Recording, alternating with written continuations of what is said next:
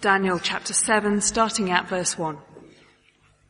In the first year of Belshazzar, king of Babylon, Daniel had a dream, and visions passed through his mind as he was lying on his bed. He wrote down the substance of his dream. Daniel said, "In my vision at night I looked, and there before me were the four winds of heaven churning up the great sea. 4 great beasts, each different from the others, came up out of the sea. The first was like a lion, and it had the wings of an eagle. I watched until its wings were torn off, and it was lifted from the ground, so that it stood on 2 feet like a man, and the heart of a man was given to it. And there before me was a second beast, which looked like a bear. It was raised up on one of its sides, and it had 3 ribs in its mouth between its teeth. It was told, 'Get up and eat your fill of flesh.' After that I looked, and there before me was another beast, one that looked like a leopard. On its back it had 4 wings like those of a bird. This beast had 4 heads, and it was given authority to rule. After that, in my vision at night, I looked, and there before me was a 4th beast, terrifying and frightening and very powerful. It had large iron teeth. It crushed and devoured its victims and trampled underfoot whatever was left. It was different from all the former beasts, and it had 10 horns. While I was thinking about the horns, there before me was another horn, a little one, which came up among them, and 3 of the first horns were uprooted before it. This horn had eyes like the eyes of a man, and a mouth that spoke boastfully. As I looked, thrones were set in place, and the Ancient of Days took his seat. His clothing was white as snow. The hair of his head was white like wool. His throne was flaming with fire, and its wheels were all ablaze. A river of fire was flowing, coming out from before him. Thousands upon thousands attended him. 10,000 times 10,000 stood before him. The court was seated, and the books were opened. Then I continued to watch because of the boastful words the horn was speaking. I kept looking until the beast was slain, and its body destroyed and thrown into the blazing fire. The other beasts had been stripped of their authority, but were allowed to live for a period of time. In my vision at night I looked, and there before me was one like a son of man, coming with the clouds of heaven. He approached the Ancient of Days and was led into his presence. He was given authority, glory, and sovereign power. All peoples, nations, and men of every language worshipped him. His dominion is an everlasting dominion that will not pass away, and his kingdom is one that will never be destroyed. I, Daniel, was troubled in spirit, and the visions that passed through my mind disturbed me. I approached one of those standing there and asked him the true meaning of all this. So he told me and gave me the interpretation of these things. The 4 great beasts are 4 kingdoms that will rise from the earth. But the saints of the Most High will receive the kingdom and will possess it forever. Yes, forever and ever. Then I wanted to know what the true meaning of the 4th beast, which was different from all the others, and most terrifying with its iron teeth and bronze claws. The beast that crushed and devoured its victims and trampled underfoot whatever was left. I also wanted to know about the 10 horns on its head and about the other horn that came up, before which 3 of them fell. The horn that looked more imposing than the others, and that had eyes and a mouth that spoke boastfully. As I watched, this horn was waging war against the saints and defeating them, until the Ancient of Days came and pronounced judgment in favor of the saints of the Most High. And the time came when they possessed the kingdom. He gave me this explanation. The fourth beast is a fourth kingdom that will appear on earth. It will be different from all the other kingdoms and will devour the whole earth, trampling it down and crushing it. The 10 horns are 10 kings who will come from this kingdom. After them, another king will arise, different from the earlier ones. He will subdue 3 kings. He will speak against the Most High and oppress his saints and try to change the set times and the laws. The saints will be handed over to him for a time, times and half a time. But the court will sit, and his power will be taken away and completely destroyed forever. Then the sovereignty, power, and greatness of the kingdoms under the whole earth will be handed over to the saints, the people of the Most High. His kingdom will be an everlasting kingdom, and all rulers will worship and obey him. This is the end of the matter. I, Daniel, was deeply troubled by my thoughts, and my face turned pale, but I kept the matter to myself. This is God's word. Well, good evening, and what a reading. If you haven't met me, my name's Simon Pedley. Susie, thank you for getting us through that. And if you're new amongst us, you might have thought the service sort of made sense until the start of that reading, and then it all went completely nuts. Don't worry, everyone else is feeling the same. So let's pray, and because we definitely need God's help with this one. Heavenly Father, thank you so much for the whole of the Bible, including chapters that at first glance are very strange to our ears. And we pray, Lord, that you'd help us to understand this vision of beasts and horns and strange things beyond our experience. Lord, help us to see what it says about our world and how we should live for you. In Jesus' name, amen. So, this is it. This is the point at which Daniel turns bizarre. It reminds me a little bit of, I don't know if you've ever seen, not recommending it necessarily, but the Tarantino film From Dusk Till Dawn. About an hour of fairly standard road movie. You think it's based in the real world. And then suddenly, 45 minutes before the end, everyone turns into a vampire, and it's a weird gore fest for the rest of the film. And very odd turning point in the film. So it is with Daniel. We've had 6 chapters of narrative, very dramatic. But fairly straightforward to understand as you read through the stories. If you're expecting more of that, sorry, we have now hit the vampires. Chapters 7 to 12 of Daniel consist of 4 visions. There's one in chapter 7, one in 8, one in 9, and then 10 to 12 is one vision. We're still anchored in history, though. Each of these visions is carefully dated at the beginning to a certain year of various kings, but the content of these visions is bizarre, grotesque, trippy. And the second half of Daniel, although it's so different in style, it's important to say this, the message is exactly the same as the first half. Human kingdoms will come and go, but God rules forever, so trust him. Exactly the same message. Let me just briefly prove that to you from chapter 17. The most perhaps helpful verses of the whole chapter. Let's have a look at verse 16. Daniel says, I approached one of those standing there and asked him the true meaning of all this. That's what we want to know, isn't it? The true meaning of all this. So he told me and gave me the interpretation of these things. The 4 great beasts are 4 kingdoms that will rise from the earth, but the saints of the Most High will receive the kingdom and will possess it forever.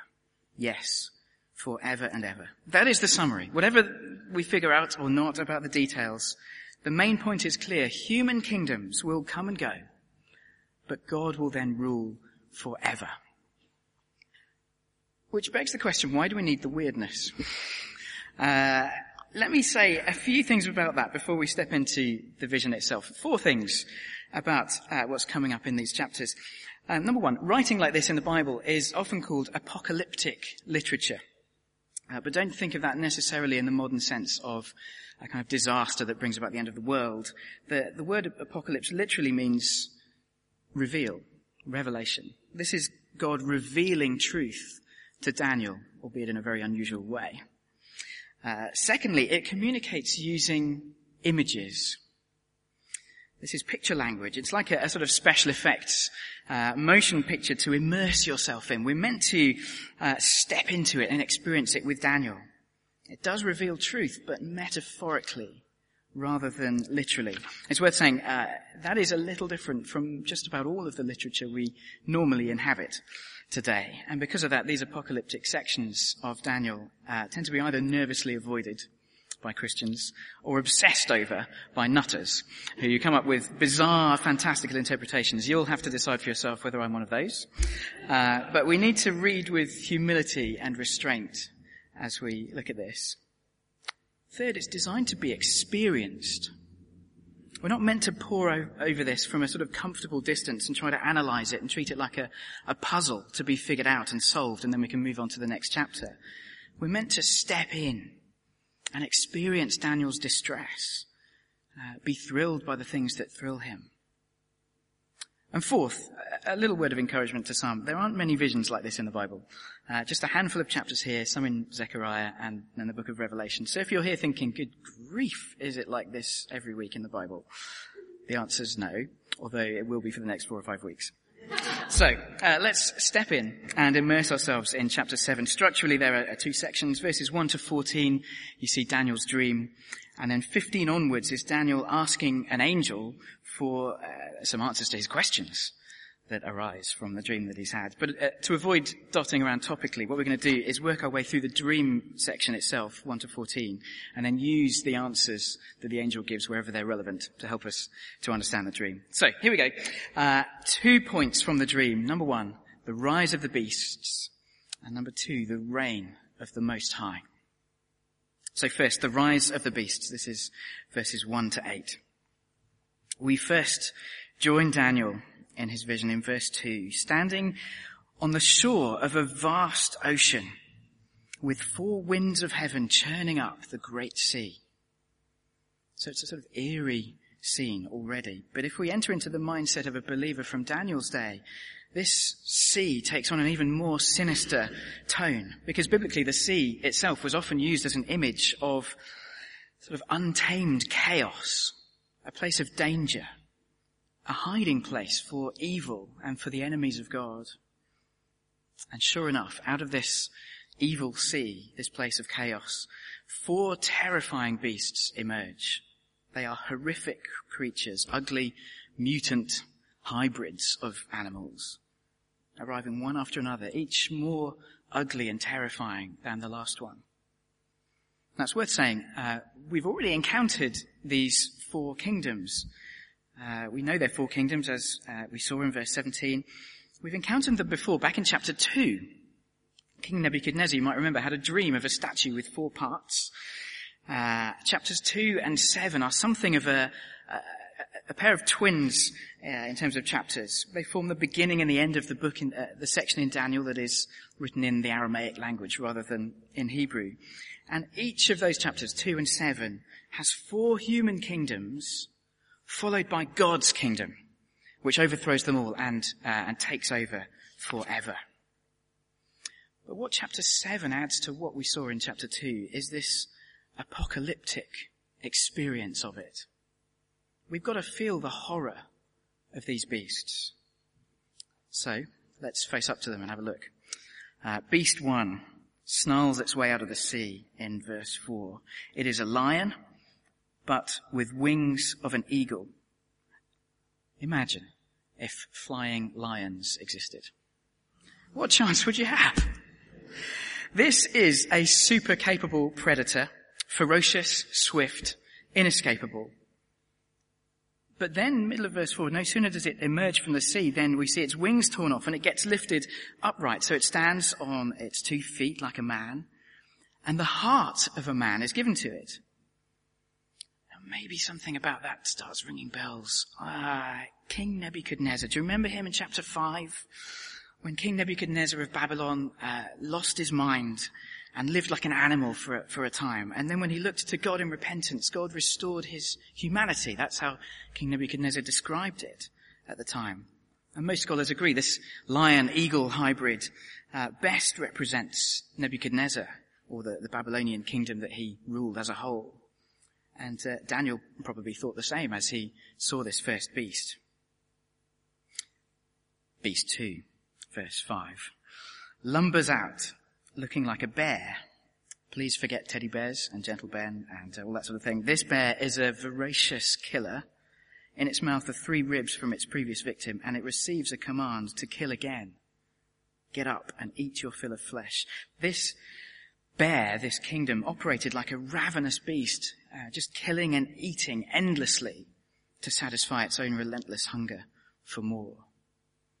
We'll try and say a bit by way of interpretation of these other beasts in a moment. Let's move to beast 3. Beast 3 springs out of the sea in verse 6, looking like a leopard, but with 4 wings and 4 heads, and it was given authority to rule. Again, just think about what a predator this is. The speed and ferocity of a leopard, combined with the effortless flight of 4 wings, combined with an ability to presumably see and bite in every direction with these 4 heads. Presumably that's something of what is symbolized here. An oppressive, totalitarian police state maybe, where nobody can hide. Nothing escapes the watching eyes of the authorities that can turn in any direction and go anywhere with speed. But if we think those are awful, Beast 4 in verse 7 makes the others look like pet poodles. It is the most hideous. No earthly animals can describe it. All Daniel actually sees of it are teeth and feet and horns. He says it is terrifying and frightening and very, very powerful. With its iron teeth, it crushes its victims. With its feet, it tramples anything that remains. This is some unimaginably horrific monster. More machine than creature. Like one of those killing machines from War of the Worlds. Something utterly, unspeakably dreadful. Daniel keeps saying it was different from all the others. But whenever he explains what he means by that, he just says simply, it was the most terrifying. Verse 19 says that. Verse 23 says it was the most terrifying, and it will devour and trample and crush the whole earth. And then part of this 4th beast is the little horn in verse 8 that comes up, a particular leader of this 4th kingdom. And he has, it says there, eyes like a man and spoke boastfully. I don't know how you imagine this. In my head it looks a little bit like the Sorting Hat from Harry Potter, if anyone has memories of that, little horn with a face. That may or may not help you at all. He uprooted 3 of the other horns. Verse 24, in the angel's explanation, says that the horns are all kings, and this little horn uprooted 3 other kings in order to become a king himself. Why such a focus on this particular king, this little horn? Well, we're given a bit more explanation from the angel in verse 21. As I watched, he says, this horn was waging war against the saints and defeating them. So that is Daniel's comment. And remember that saints in the Bible is always a word for all of God's people, not just a select bunch of particularly holy people that have been chosen by somebody. Saints is all of God's people. So this little horn was oppressing God's people. More detail comes of this little horn in verse 25. He will speak against the Most High and oppress the saints and try to change the set times and the laws. The saints will be handed over to him for a time, times, and half a time. Interesting. Essentially, this boasting little horn sets himself up in direct opposition to God, speaking against him, oppressing his people, attempting to take over, ruling the entire earth, and assuming the authority to change times and laws. Okay, enough. What on earth does all of this mean? This is disturbing stuff of nightmares. Daniel in verse 15 was troubled in spirit and disturbed by what he saw. And we're not surprised really. This kind of dream would leave you a little freaked out. A night in a den of lions that he's already been through is nothing compared to this. Now, we know these are human kingdoms, but which ones? You can imagine that there are endless debates amongst the commentators. Some say it's Babylon, everyone agrees on Babylon, and then Medo-Persia, considered together, Greece and then Rome, those four. Others say Babylon and then Media and Persia considered separately, then Greece, maybe. I throw that out there as information. That's what the scholars are saying. It sort of fits either way when you put this chapter and other chapters of Daniel together. And I think we need to be very hesitant about making a judgment call on how precisely this may or may not fit with history. And some of you might easily sit there thinking, what? That is very disappointing. Please give me facts and names and dates. Can I instead give you 5 reasons, very briefly, to try to persuade you that I think we should not necessarily be too definite about this. Number 1, Daniel never explicitly makes those identifications in this chapter. You'll see next week in chapter 8, he's perfectly capable of naming empires when he wants to, but he doesn't do that here in chapter 7, so maybe we shouldn't go beyond what he says. Secondly, the number 4 tends to be significant in this type of writing. There are 4 beasts and 4 winds of heaven. In Bible poetry, the number 4 tends to symbolize a kind of global spread across the 4 compass points, rather than necessarily 4 events in sequence. Thirdly, just have a look quickly at verse 12. After the 4th beast is killed, the other beasts continue to live for a time, stripped of their authority. That's a bit of a problem if we want to consider it empire after empire after empire. The 4th beast goes and the others seem to still be around somehow.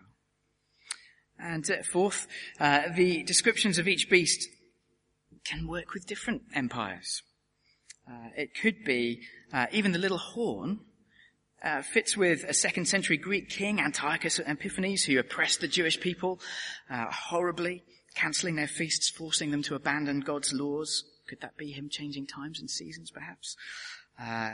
Desecrating the temple with pagan sacrifices. Apparently he did that for 3.5 years. Could that be times, and then half a time, 3.5 years? Could that be it? But then it could equally be Roman Emperor Titus in AD 70, when very similar things were done and the temple was destroyed. Or could there still be some future tyrant who will fit the picture even more perfectly?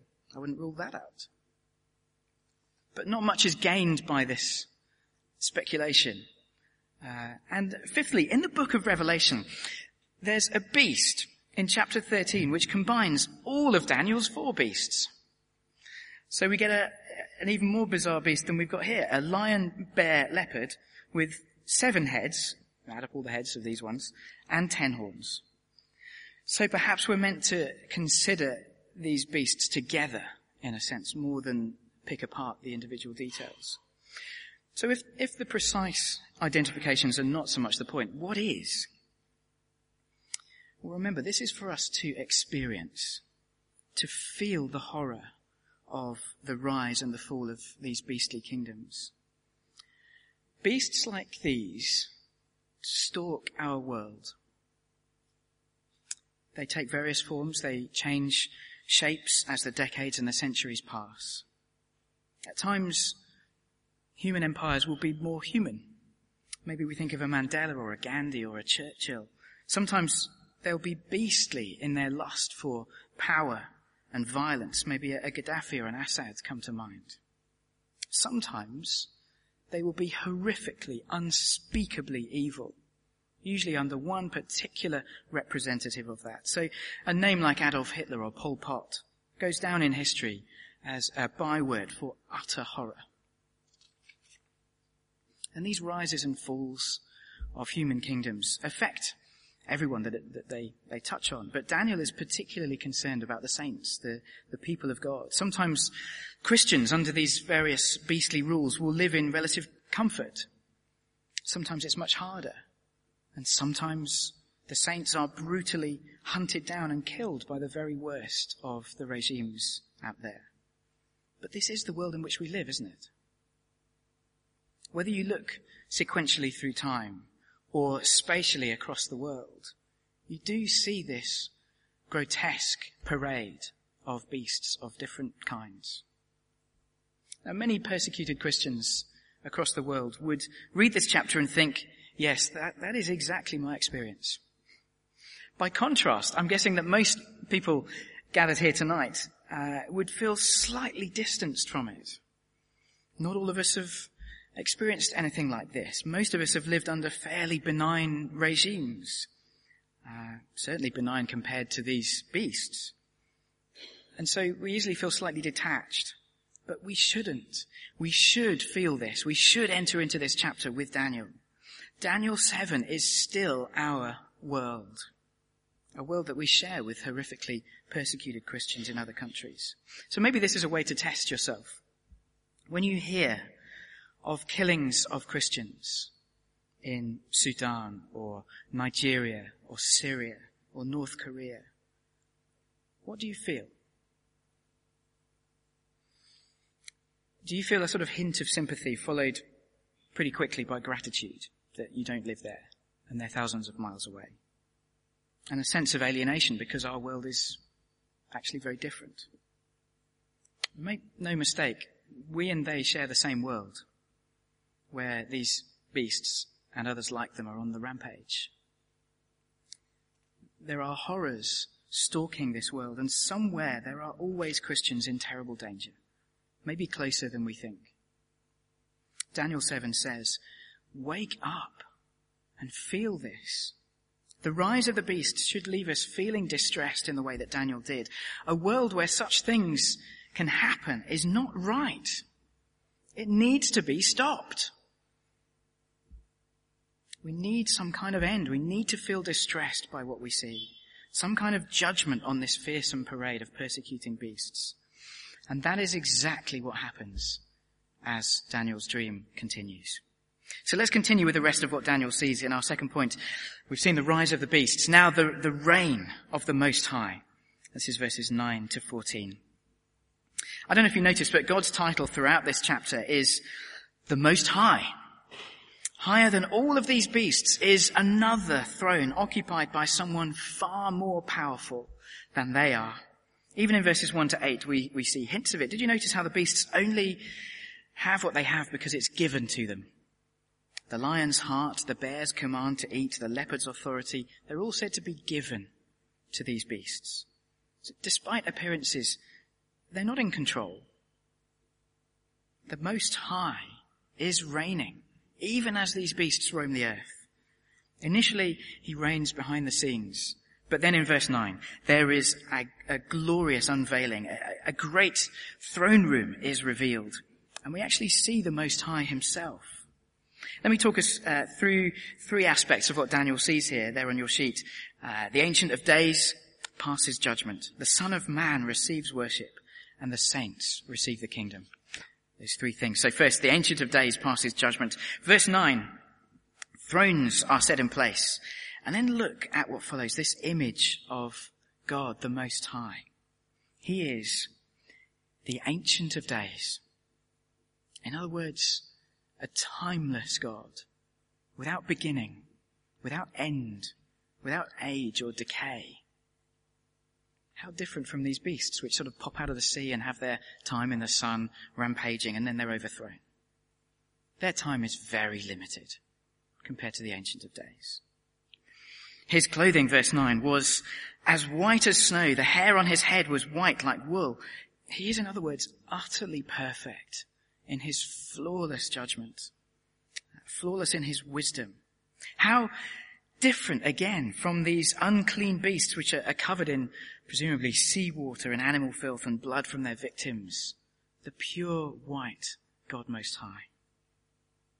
Verse 9, his throne was flaming with fire, and its wheels were all ablaze, and from this flaming chariot throne, a river of fire was flowing, coming out from before him. So here is an unstoppable judge with power to pass sentence, well able to destroy his enemies. I don't know if you remember, after 9/11, the first operations that the US put into play against terrorism at the time were called Operation Infinite Justice. And a few people sort of raised their eyebrows a little bit at that, and they ended up changing the name because people pointed out only God can deliver infinite justice. That's the picture here, a God who can deliver perfect, untarnished, infinite justice. In verse 10, he is surrounded by thousands and thousands and 10,000 times 10,000 courtroom attendants, probably angels, his heavenly entourage there. And so as the court is seated and the books are opened, we think here at last is a judge with both the power to sort out right from wrong and deal with these beasts and the pure wisdom to always choose the right. And so the Ancient of Days passes judgment on the beasts. Did you notice that all this time this little horn on the fourth beast has been rabbiting on, unaware of the heavenly court scene unfolding behind him? He's so absorbed with his own self-importance that he doesn't notice what's going on. Verse 11, Daniel continued to watch because of the boastful words the horn was speaking. I kept looking until the beast was slain and its body destroyed and thrown into the blazing fire. Or as verse 26 explains it, the court will sit and his power will be taken away and completely destroyed forever. Nothing can evade the judgment of the Ancient of Days, not even that fourth most horrific and terrifying beast. If we felt the horror of the beasts, then we'll feel the relief and the joy of this.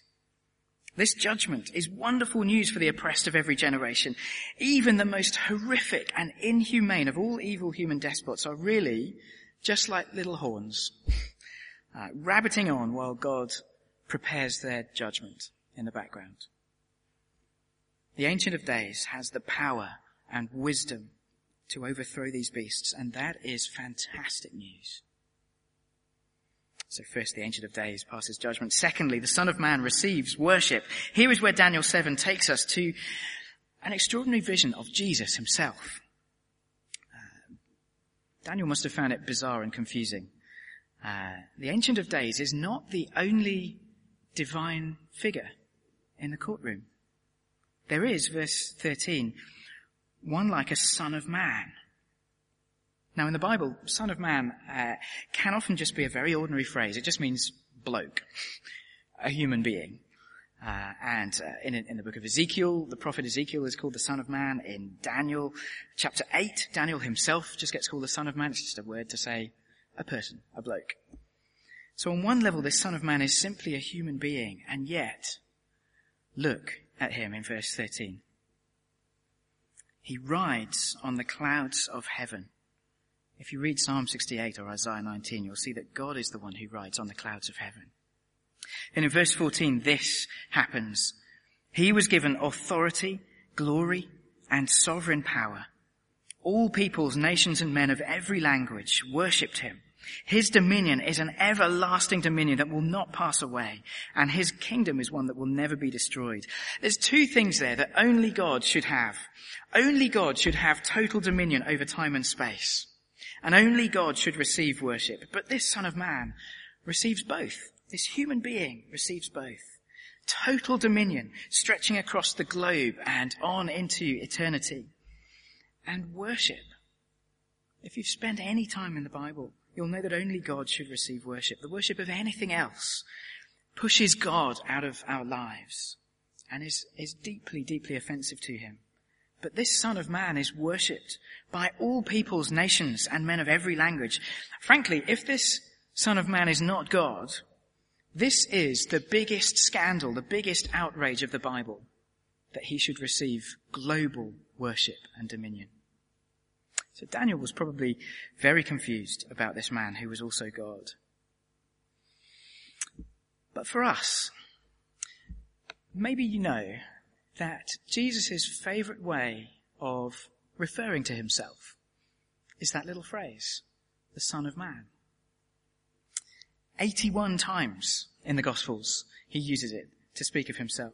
Let me just give you a sample of some of the things that he says of himself as the Son of Man. He says, the Son of Man has authority on earth to forgive sins. The Son of Man did not come to be served, but to serve and to give his life as a ransom for many. The Son of Man is going to be betrayed into the hands of men. They will kill him, and after 3 days he will rise. No one has ever gone into heaven except the one who came from heaven, the Son of Man. In the future, you will see the Son of Man sitting at the right hand of the Mighty One and coming on the clouds of heaven. The Son of Man is going to come in his Father's glory with his angels. The Son of Man will send out his angels and they will weed out of his kingdom everything that causes sin and all who do evil. At the renewal of all things, the Son of Man will sit on his glorious throne.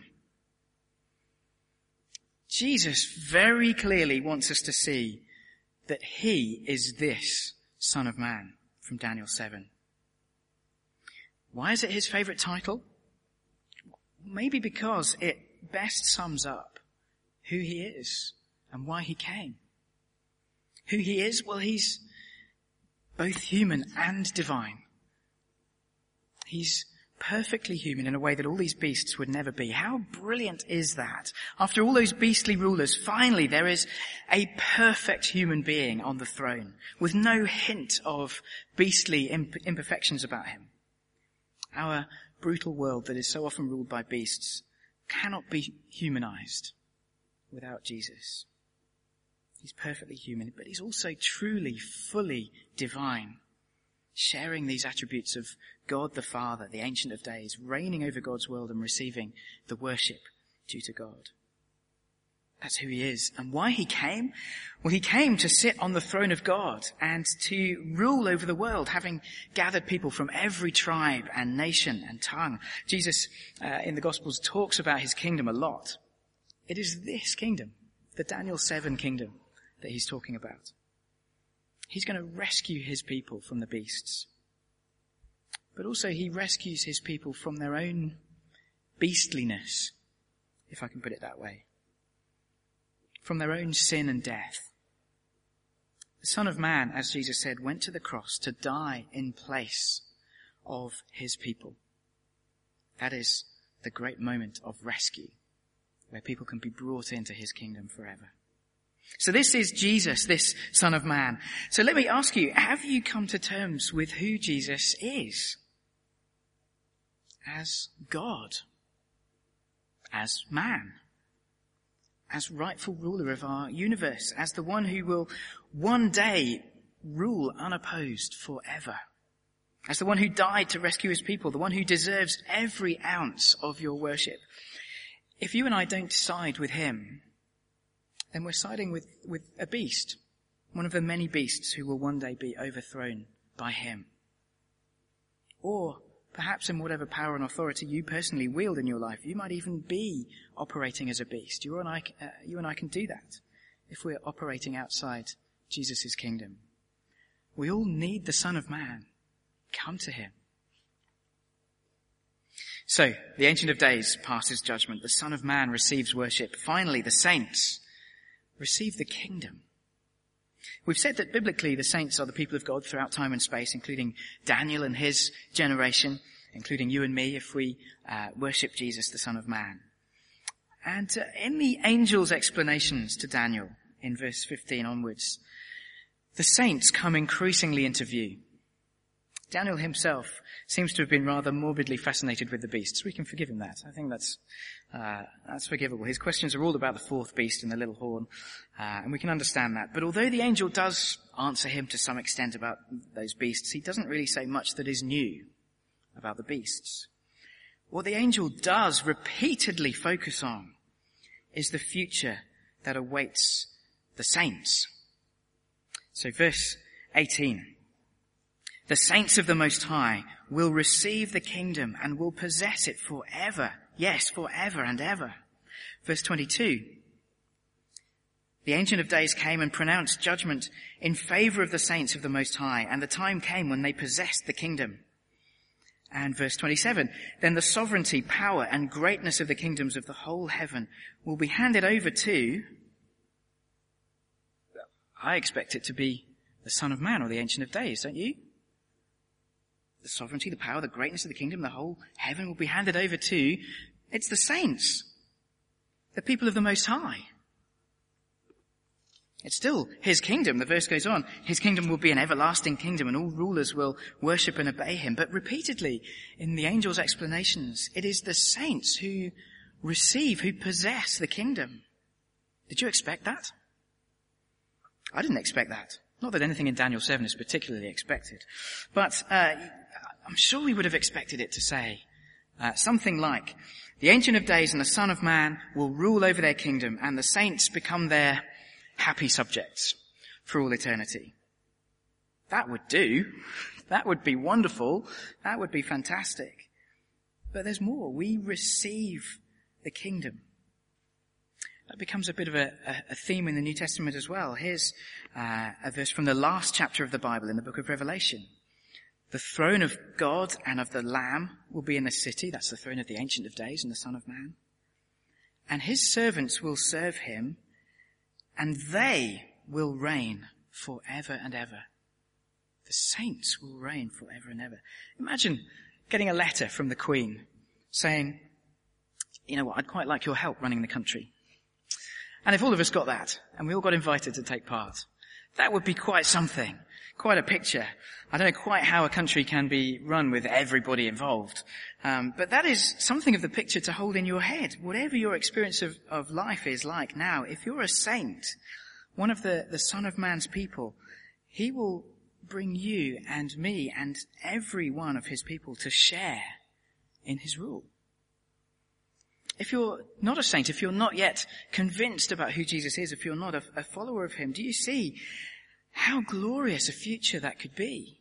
How different it is from any kind of experience of government in this world, different from the tyrannies, even different from the best of the democracies in this world. A glorious future with Jesus. And the angel is essentially saying, Daniel, Christchurch Mayfair, don't miss the point of Daniel 7. Yes, the beasts and the horns will sometimes oppress God's people, sometimes terribly. But look beyond that. The focus is not ultimately on these monsters. God will bring that time, this time, to an end. And beyond all of that is the heavenly court where the beasts will be either tamed or destroyed forever. And then not only will the Most High reign, but you and I, if we're his people, we will reign with him. So as we finish, remember, when this world looks beastly, when you get the latest newsletter or email and there are horrifying stories of the way Christians are treated, when you get the latest newsletter about how things are going in this country and you fear for how beastly things might get for Christians here, let's fix our eyes not only on the beasts, or we might just end up deeply troubled like Daniel and nothing else, but on that heavenly throne room, on Jesus, Jesus the Son of Man, who will deliver the final and decisive judgment and whose kingdom will last forever. This world can do its worst, but ultimately it has no power to hurt you or me or any other saint eternally. The day is coming when all the beasts will be gone, and Jesus and his saints, they'll remain.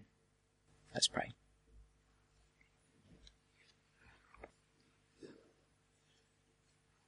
Father, help us to feel this.